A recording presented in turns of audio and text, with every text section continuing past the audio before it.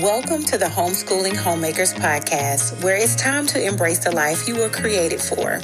Come join me on a journey of being a keeper at home, creating a space for your husband and children to thrive, all while keeping Jesus at the center of it all. Hi, I'm Chantel, wife to one, mama to three, and I'm here ready to share with you practical tools to help you thrive in the roles you were created for. This is a place for you to throw aside all distractions and run into true freedom and joy of serving your family well. Hey. Thank you so much for joining me again on the Homeschooling Homemakers Podcast. I'm so glad you took time out of your busy schedule to listen in. So we've been talking about in Proverbs 31, verses 11 through 12, the theme of she does him good, being intentional about praying for your husband, and me challenging not only myself, but challenging you wives to be good to your husband. And according to the scripture, it says the heart of her husband trusts in her, and he will have no lack of gain. She does him good and not harm all the days of her life. Now, ladies, this does not mean we're perfect and we won't get it wrong sometimes, or we won't slip up, or we won't have an attitude, or we won't give the side eye or the neck roll or the, that look.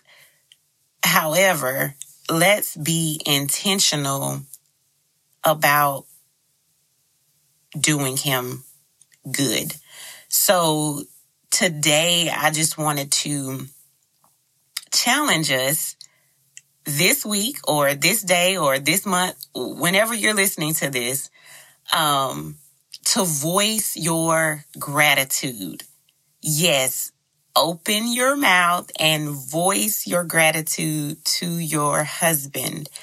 And I'm challenging everybody, that's me included, to not say anything negative about your husband to him.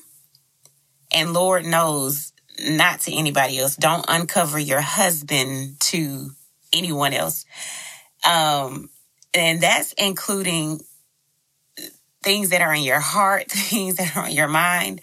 It doesn't mean just verbal. No, if it's in your heart, no, that's included. And the second part of our challenge is tell him, whether it's first thing in the morning, midday, right before bed, but tell your husband something you admire and or appreciate about him. And then this is the point where you can say this to someone else. Affirm your husband in front of him, behind him, beside him. Affirm him. Your words count.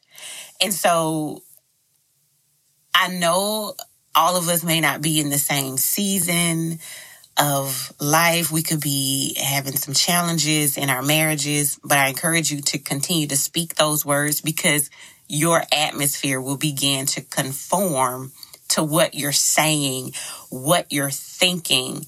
So I just want you to spend some time to reflect and respond on.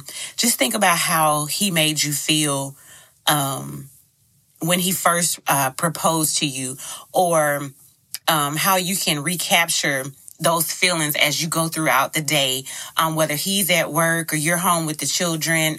Just think about how that truly made you feel. And also when you're reflect on reasons you're thankful. And we've talked, voice it. Whether you're writing it in your journal, but voice it to him. Just reflect on reasons you're thankful for your husband. And then too, if you're not as creative, find ways that you can express it. It could be through a letter, a love note, sticky note left on the mirror if you're not vocal, or if y'all not, if your communication may not be as good right now. Work on it. Start with that and work your way up to that verbal communication. And just this will it just goes back to scripture where it says that heart of his will trust in him. That heart of his, he won't lack anything because of your words, because of your affirming actions and words towards him. That builds trust. That builds the confidence in him. And remember, like the influence Eve had in the garden, like wives, we are very influential beings in our husbands' lives. Like, but make it on the positive side. Make it where you are building him up with your words, encouraging him. So today, as you're responding and reflecting on these things, ensure your words are edifying. Ensure your words are building him up and encouraging him. And as we've talked about, this blesses us. We're blessed in the process when we're expressing our gratitude towards our husbands.